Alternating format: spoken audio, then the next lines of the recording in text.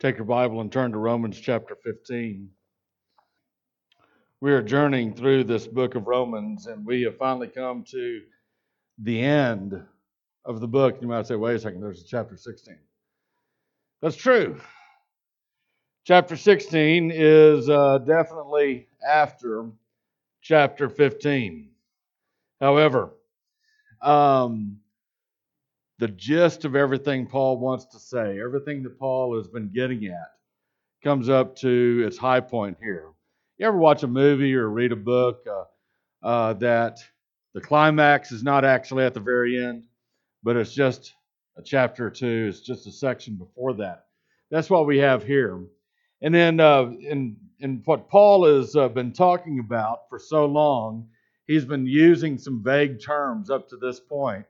All the way back in chapter 1, Paul began to give us an introduction of what he wanted to say to this church at Rome, a church that he had never visited before. And Paul says in chapter 1, verse 8, he says, "First I thank my God through Jesus Christ for you all." And I mentioned at the time a year ago when we started this journey through the book of Romans that this was an odd statement.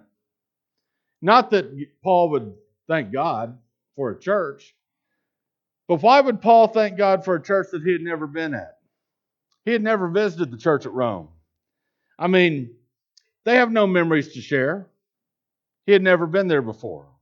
I mean, usually when I thank God for someone, it's because they've inspired me, or we have some type of common memory that we share, and I'm thinking back upon that, and I thank God for that person. Isn't it strange for Paul to give thanksgivings to God for a church that he had never been with?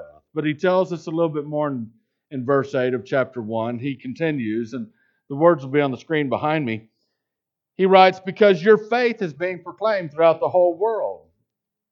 I find this to be strange too, that Paul would be thanking God not just because the gospel is being proclaimed throughout the whole world, but he says your faith, the church at Rome's faith. I mean, if it was me, I would think that he would have said the church at Jerusalem's faith, because that's where it all began, in Jerusalem. Why is Paul focusing on the church at Rome and talking about their faith being talked about throughout the whole world? In verses 9 and 10 of chapter 1, Paul continues. He says, "For God, whom I serve in my spirit, in the preaching of the gospel of his Son, is my witness as to how unceasingly I make mention of you, always in my prayers, making request." Again, this seems odd. It's strange. Why would Paul pray unceasingly for a church he had never met? He knew some of the people there for sure, but he had never met them together collectively as a church. I mean, there's thousands of churches that I've never been to, that I've never visited, but I don't pray for them at all, much less unceasingly. I mean, let's be honest, is Paul just sort of exaggerating here? Try to make him feel good, say, you know how we do, "Oh, I'm praying for you," and then that's the last we ever talk about the person. We never actually pray for the person, right? And that's not a good habit. Is that what Paul's doing here? Is he saying, I pray for you all the time, but it's really just an exaggeration? Or is Paul truly praying for them constantly? And if so, there's got to be a reason. There has to be a plan. But he's not telling them what it is just yet. He continues in chapter 1, verse 10. He says, "If perhaps now at last, by the will of God, I may succeed in coming to you." Okay, so now we're getting somewhere. We know that Paul wants to visit the church at Rome, but God has restricted him to this point. God has not allowed Paul to go to Rome just yet. God has some other things that Paul needs to do first. I want you to look at this map on the screen behind me, and on this screen, you see over on the right side, there's some squiggly lines. Those squiggly lines represent about 12 or 1,300 mile journey that Paul took on his very first missionary journey. And that whole map is the map of the entire Mediterranean area. And so Paul he had taken some missionary journeys, and all along the way, everywhere that Paul went, he told people about Jesus, and he started churches with those that believed in Jesus. And so that screen, the map on the screen, the blue lines there, represent where Paul started from. He started in Antioch, and that's at the far right, the far eastern part of that screen. He started there, and Antioch is in the modern day country of Turkey, real close to the Syrian border. And he went from there, and he went into Turkey proper, and started churches in all these different areas, and made his way finally back to Antioch. And there's a little blue star to the south of Antioch. Perhaps you can see that. That's where Jerusalem is. I want you to keep that in mind, because the next map shows his second missionary journey. And this squiggly line is green. I can't tell if you can see that. But again, he starts in Antioch. He goes up through Turkey. He goes a little bit farther, in fact, quite a bit farther. He finally makes his way down to Jerusalem and back up to Antioch where he began. And so there's his second missionary journey. He's doing the same thing, essentially, telling people about Jesus, starting churches in all of these areas. Then he took a third missionary journey. And he's still on this third missionary journey when he writes the book of Romans. On this third missionary journey, that's this purple line. He starts again in Antioch. He goes even further. He goes all the way to Greece. He's in the far southern part of Greece, and he's at this city called Corinth. And he's there in Corinth writing this letter. His plan is to, once he finishes this letter that we call the book of Romans, he's going to send that on to Rome by courier, but he has to make his way back to Jerusalem first. And then he'll make his way on to Rome. That's his plan. But why Rome? We still don't know why Rome. I mean, there's a lot of other land there, a lot of other cities. Why go to Rome? Is it simply because Rome's the capital city? Is that it? Paul tells us in verse 11 of chapter 1, he says, "For I long to see you, so that I may impart some spiritual gift to you, that is, that you may be established." What does that mean? That I want to impart some spiritual gift to you. Can he tell us what the spiritual gift is? I mean, what does he mean, some spiritual gift? I would say that Paul's being intentionally evasive at this point, not telling the Romans what his true plan is for them. Verse 12 of that same chapter, in chapter 1, Paul writes, "That is, that I, when we get together, that I may be encouraged together with you while among you, each of us by the other's faith, both yours and mine." Well, okay, that settles it. Paul is definitely being evasive here. What in the world does he mean? What does he mean I'm going to receive encouragement from you? Is that code? Is that preacher talk for money? Oh, you've been such an encouragement to me. Thank you for all the money you've given me. Is that what he's really talking about? I mean, is Paul like some of these TV preachers today who really have a problem with greed, who can never seem to have enough money, and yet they're always encouraging you to send them more money because that would really encourage them? Do you think maybe Paul wanted to go to the big city of Rome because it is a big city and he would be able to take up big offerings there and he'd get quite wealthy there? Is that it? That's not it at all. Because when you look at what Paul has done throughout his life, he's done just the opposite than try to line his own pockets. I mean, he's gone out of his way not to line his own pockets. He's suffered quite a bit telling people about Jesus and starting churches. He endured a lot of hardships. It seems that his ministry really was focused on taking the good news of Jesus to people who had never yet heard it. Verse 13 of chapter 1. Paul says, "I do not want you to be unaware, brethren, that often I've planned to come to you and have been prevented so far." Whatever the reason is for Paul wanting to go to Rome, it's a big deal to Paul. Paul's wanted to do this for years. It has been in the back of Paul's mind, maybe the forefront of Paul's mind. I've got to get to Rome. If I'm going to obey God with my calling, I've got to get to Rome. He just hasn't had the opportunity yet. Verse 13 of chapter 1, he continues. He says, so that I may obtain some fruit among you also, even as among the rest of the Gentiles. He wants the church at Rome to give him fruit. Whatever fruit is. Probably not bananas. He's probably talking in code again. He wants the church of Rome to give him some type of fruit. And he says that other Gentiles, other non-Jews, have also given him fruit. What's this fruit that he's talking about? He doesn't say. Not yet. Verses 14 and 15 of chapter 1, Paul says, I'm under obligation, both to Greeks and to barbarians, both to the wise and to the foolish. So for my part, I am eager to preach the gospel to you also who are in Rome. Again, the mission of Paul's life is to take the good news of Jesus to people who had never heard and to start churches there so that wherever that place is, they can grow in their faith and they can continue to share Jesus with others even after Paul is gone. He says, this is my obligation.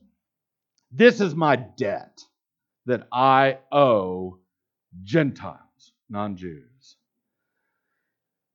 But again, what does that have to do with preaching the gospel in Rome? I mean, he's writing to Christians who are already in Rome. Rome already has a viable gospel witness. Sure, Paul could preach the gospel in Rome, but so can the Christians who are already there.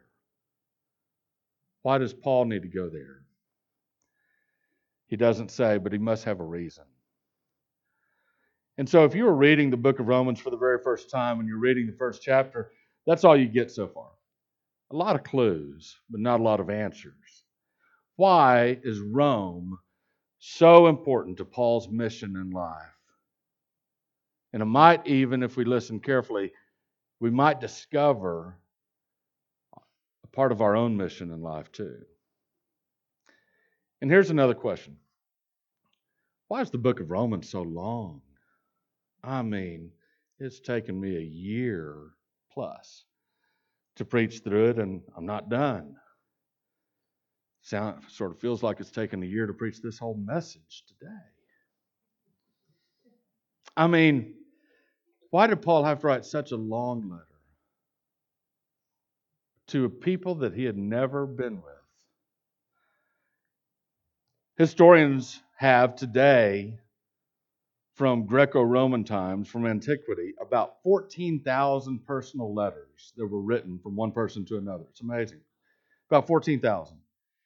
Most of those letters were between 18 words and 209 words. The length of the average letter from ancient Greco-Roman times was 87 words. Paul's letter to the church at Rome, 7,111 Greek words. Paul, really? It's got to be that long? I mean, that's an awful lot to say to a church that you had never visited before. Now, if you think about it, if all 7,000 plus of those words were not based on any shared experiences they had in the past, then it stands to reason that everything Paul has had to say in the book of Romans is meant to give them a common foundation for their shared experiences in the future. For after Paul gets there. You see, according to Paul, he and the Church of Rome needed to be on the same page with regard to the gospel. The very next thing that Paul says is that I am not ashamed of the gospel. For it is the power of God for salvation to everyone who believes, to the Jew first and also to the Greek. For in it the righteousness of God is revealed from faith to faith, as it is written, but the righteous man shall live by faith. Paul and the church at Rome needed to have the same common understanding about the gospel because that is central. But not only the gospel, they needed to have the same understanding about the wrath of God against unbelief. That's the rest of chapter 1. The same understanding about the impartiality of God. In chapter 2, towards both Jews and Greeks, the same understanding about the universal guilt of all mankind. That's chapter 3. They need to have the same understanding about what God has to say about justification by faith apart from works of the law. That's chapter 3, verse 21 through chapter 5. They needed to have the same understanding about what God had to say about being united together in Jesus Christ. That's chapter 6. About our struggle against sin. That's chapter 7. About living according to the Spirit. That's chapter 8. They need to have the same understanding, Paul and the Church of Rome, about what God had planned to do with His own people, Israel, how He was going to bring them back to Himself in faith. That's chapters 9 through 11. They need to have the same understanding about living as an offering to God. That's chapter 12. About submitting to the government. And that's chapter 13. They need to have the same understanding about how to love one another so much that you put your own rights aside. That's chapter 14. And after Paul had said all of that, he finally, now, today, reveals what his plan is for the church at Rome. And they've been waiting on pins and needles for this moment. If you do have your Bible in Romans chapter 15, stand with me, please, in honor of the reading of God's Word as we read verses 22 through 33. That's the end of the chapter. Paul says, "For this reason I have often been prevented from coming to you, but now with no further place for me in these regions. And since I have had for many years a longing to come to you whenever I go to Spain, for I hope to see you in passing, and to be helped on my way there by you, when I have first enjoyed your company for a while. But now I am going to Jerusalem serving the saints. For Macedonia and Achaia have been pleased to make a contribution to the poor among the saints in Jerusalem. Yes, they were pleased to do so, and they are indebted to them. For if the Gentiles have shared in their spiritual things, they are indebted to minister to them also in material things. Therefore, when I have finished this, and have put my seal on this fruit of theirs, I will go on by way of you to Spain. I know that when I come to you, I will come in the fullness of the blessing of Christ. Now I urge you, brethren, by the Lord Jesus Christ and by the love of the Spirit, to strive together with me in your prayers to God for me, that I may be rescued from those who are disobedient in Judea, and that my service for Jerusalem may prove acceptable to the saints, so that I may come to you in joy by the will of God and find refreshing rest in your company. Now the God of peace be with you all. Amen. Heavenly Father, I pray that you would grant us a glimpse of the heart of Paul the Apostle, because he was commissioned by you to take Jesus to the ends of the earth. Let that be our commissioning too. In Jesus' name we pray. Amen. You may be seated. You know, sometimes there's a particular thing that you know you need to do, but you might even be excited about doing it. But the timing's not right. The timing. So much of life is about timing. You know, and it's been my experience that serving God in ministry is not so much about what to do. I mean, the what that you do is usually pretty easy. I mean, you do what the Bible says. That's what you do. You do the right thing. That's what you do. Pretty easy to do what it is.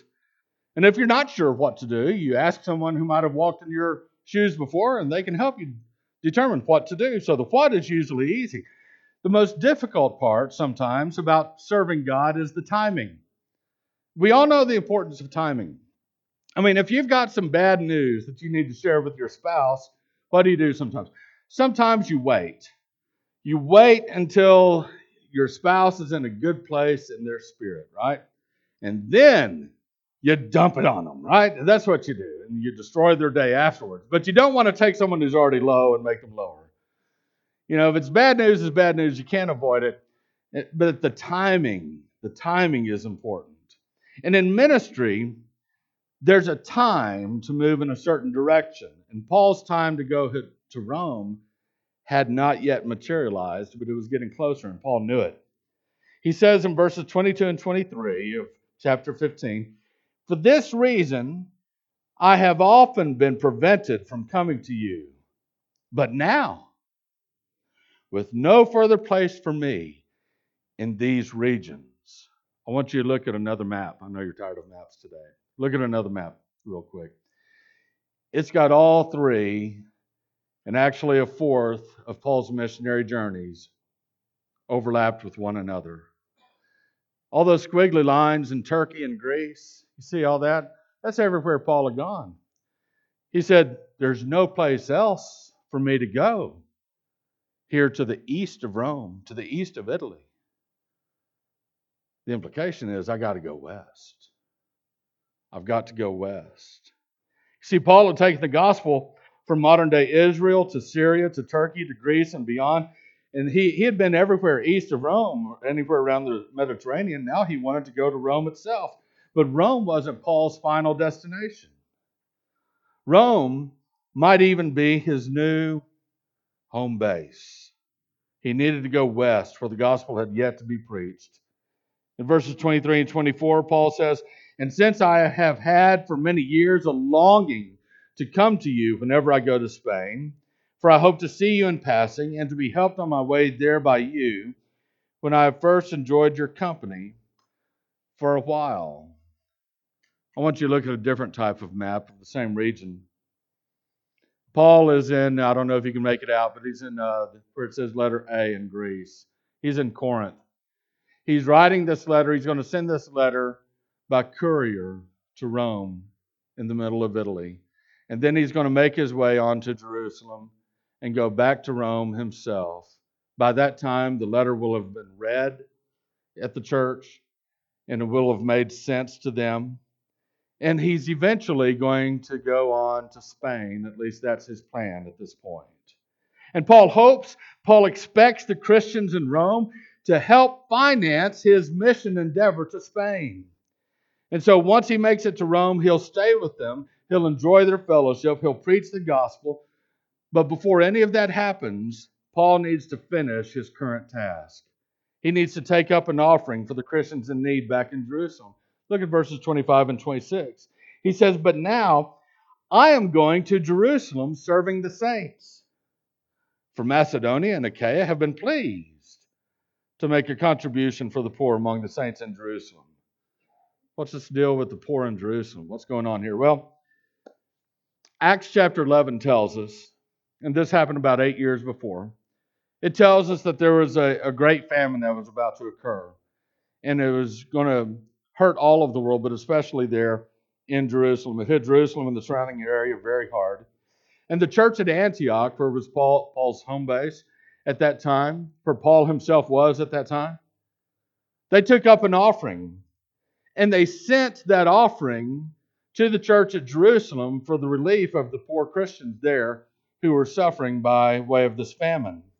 And there were two people who were in charge of taking the money from Antioch south to Jerusalem. One of them was Barnabas. The other was Paul. They were the stewards of the money. By the way, that's why when we take up an offering every week, we have two unrelated ushers, offering ushers, take it to a secure area. And when the money is counted, we have two unrelated people count the offering. It's called accountability. It is a biblical concept. And I would add this: the offering ushers are not just accountable to each other. The offering counters are not just accountable to each other. The finance committee is not just accountable to the finance committee. All of the parties involved, all of us, myself included, are accountable to you, the church. If you ever have any questions about the church's money, about the church's policies, feel free to ask. We are an open book The only thing just about that we will not tell you is who gave what. That stays private. There's always that person who thinks, Pastor, I don't give much to the church, but I sure'd like to know who does. No, sorry. We're not doing that.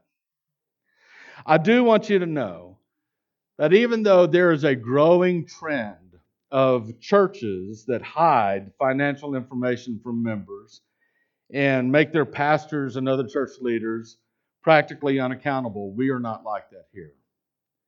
We don't just say, hey, trust us, we're godly. That's not right. That's not fair. No, we believe that trust is born out of open communication and accountability. Okay? So we get this practice from Barnabas and Paul, as well as other places in the New Testament. So back to Barnabas and Paul. They go from Antioch, they take the relief offering to the church at Jerusalem, to the elders and the pastors there at the church at Jerusalem. And this is what Paul writes in Galatians chapter 2, verses 9 and 10. He says, recognizing the grace that had been given to me, by that he means the ability and the calling to preach the gospel to people who have not yet heard it, to Gentiles. Recognizing that, James and Cephas, that's Peter, and John, who were reputed to be pillars, gave to me and Barnabas the right hand of Christian fellowship, so that we might go to the Gentiles, and that they, James and Peter and John, would go to the Jews. And then Paul adds this in verse 10. They only asked us to remember the poor, the very thing I also was eager to do. Now, 8 years after that happened, Paul is on this third missionary journey. He's taking the gospel of Jesus Christ to the Gentiles. He's starting churches in these areas. And he's taking up an offering everywhere he goes for the destitute believers in Jerusalem. He's fulfilling his promise. He's delivering on the promise that he made to James and to Peter and to John. Pillars of the church, giants in the church. He had to keep his promise. And as much as Paul says, I want to go from here in Corinth over to there in Rome, I want to do that. I'm so close. I've got to keep my promise. I have to deliver this offering to the church at Jerusalem for the poor. Before I can go on to Spain, I've got to finish the task that God has given me.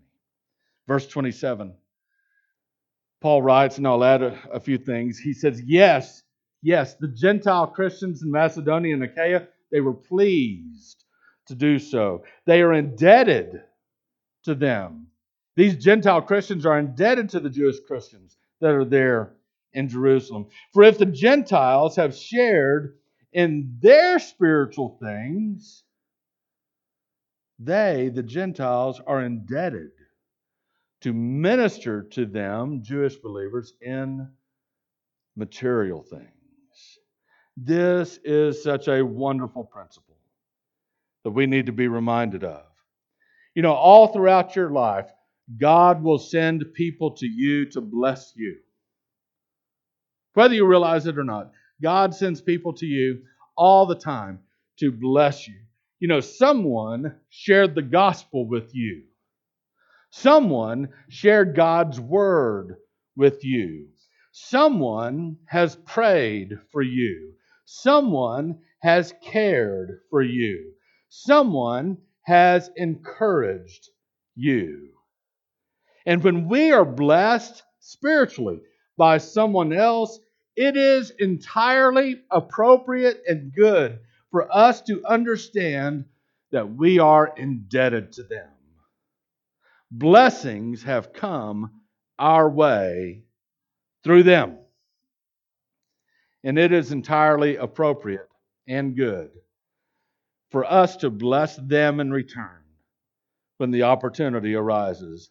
Down the road, if the person who blesses us or who has blessed us in the past if that person has a need, wouldn't it be wonderful to complete the circle of fellowship by blessing them with whatever they need, whether it's material, whether it's spiritual? This is the idea of true koinonia, the Greek word koinonia, fellowship, the sharing in common of needs and blessings.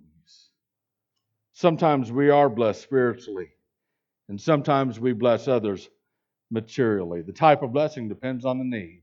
What an incredible principle Paul teaches us here. He said the Apostle Paul needs to deliver these material blessings from these two areas to the church in Jerusalem. He talks about that in verses 28 and 29. He says, therefore, when I've finished this and have put my seal on this fruit of theirs, I will go by way of you to Spain.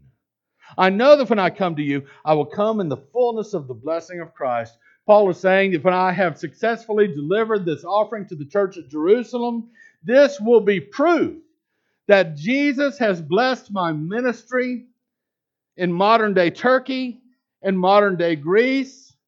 Proof that Jesus has blessed everything that I've been a part of, and then that will be my release.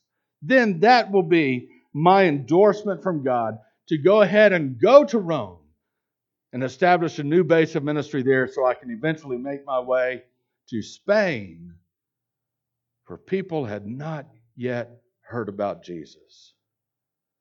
There are people in Spain who need to know about Jesus. And I've got to go. I've got to go, Paul says. Then he asked the church at Rome to pray for him to be successful. Verse 30. He says, now I urge you, brethren, by our Lord Jesus Christ and by the love of the Spirit, to strive together with me in your prayers to God for me. One quick aside. Notice that in verse 30, all three members of the Godhead are mentioned. Jesus, the Spirit, and God. We won't park there for long because that's not Paul's point. But this is one of those verses where all three members of the Godhead, or you might say the Trinity, are mentioned. Here's what Paul really wants prayer for. Verse 31, he says, pray that I may be rescued from those who are disobedient in Judea. You see, some of the same Jewish religious leaders that opposed Jesus also opposed the early church. And the same ones that opposed that early church, they also opposed Paul. And they hated Paul. They absolutely hated Paul because Paul was one of them. And then Paul met Jesus and Paul switched teams. He switched sides. What a traitor Paul is, they thought.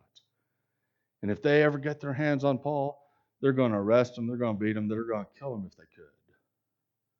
Paul says, pray that I'll be rescued from these people. Paul's concerned, not for his own health, Paul's concerned that if he's arrested in Jerusalem, he might never make it to Rome. And if he never makes it to Rome, he'll never make it to Spain. And if he never makes it to Spain, the people of Spain will die and go to a devil's hell without ever having the opportunity to hear about Jesus. Paul says, please pray. Pray that I don't get arrested. Verse 31 and 32 continue. He says, and that pray that my service for Jerusalem may prove acceptable to the saints, so that I may come to you in joy by the will of God and find refreshing rest in your company. Paul knew of the potential dangers of going to Jerusalem. And Paul was about to find out just how real those dangers would be. We know, looking back, having seen the end of the story, we know that Paul was, in fact, arrested. But here's the incredible thing. Even though he was arrested and he was put on trial, as a Roman citizen, Paul could appeal. And he made his appeal to Caesar. Caesar lived in Rome. Paul would make it to Rome. But when Paul made it to Rome, he was under arrest. It certainly wasn't the circumstances that he expected, but you know what? God is never caught off guard. You know, when things don't turn out the way you wish, when things don't turn out the way you had planned, please remember this. God does not get caught off guard. It's not a surprise to God. He is with you. He knows your sufferings. He knows your difficulties before they ever happen, and God has already made provision before it ever happens. So remain faithful in your struggles. Paul prays in verse 33, "Now the God of peace be with you all." Amen. Paul trusts God, and he entrusts the church of Rome with this message. And by extension, Paul is entrusting us who now have this same message. He entrusts us into the very hands of God. He wishes God's blessings, God's shalom, God's peace, God's wholeness, God's well-being to be on those who might read and understand this letter. May the God of peace be with you all. But above everything else, Paul desperately wants to get to Spain. He wants the same God and the same peace to be extended to them. Paul is an example of someone who was rare in that day and who's rare today. Someone who would take his entire life and say, God, I give you me. Anything you want to do with my life, God, I'll do it. Anything. I find that there's very few people willing to say that to God today. Truth be known, most of us say, God, do what you want in my life, but check with me first, because I may have to veto your plans. I may have to resist your spirit. I may not be willing to give up what you want me to give up, God. I may not be willing to give up everything in order to obey you. What are you willing to give up for God?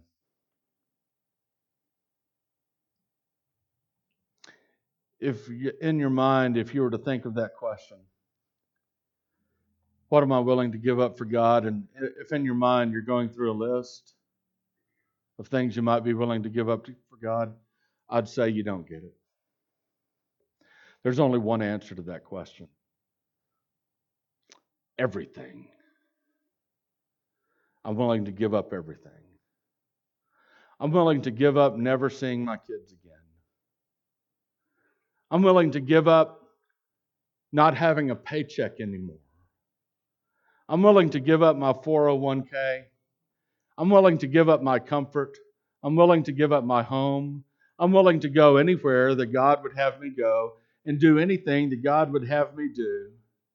I'm willing to give up everything for God. Absolutely everything for God. That's a high calling.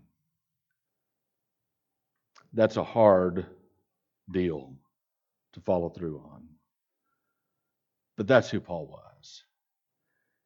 That's what we need more of today. Are you willing to do anything and everything, give up everything for God?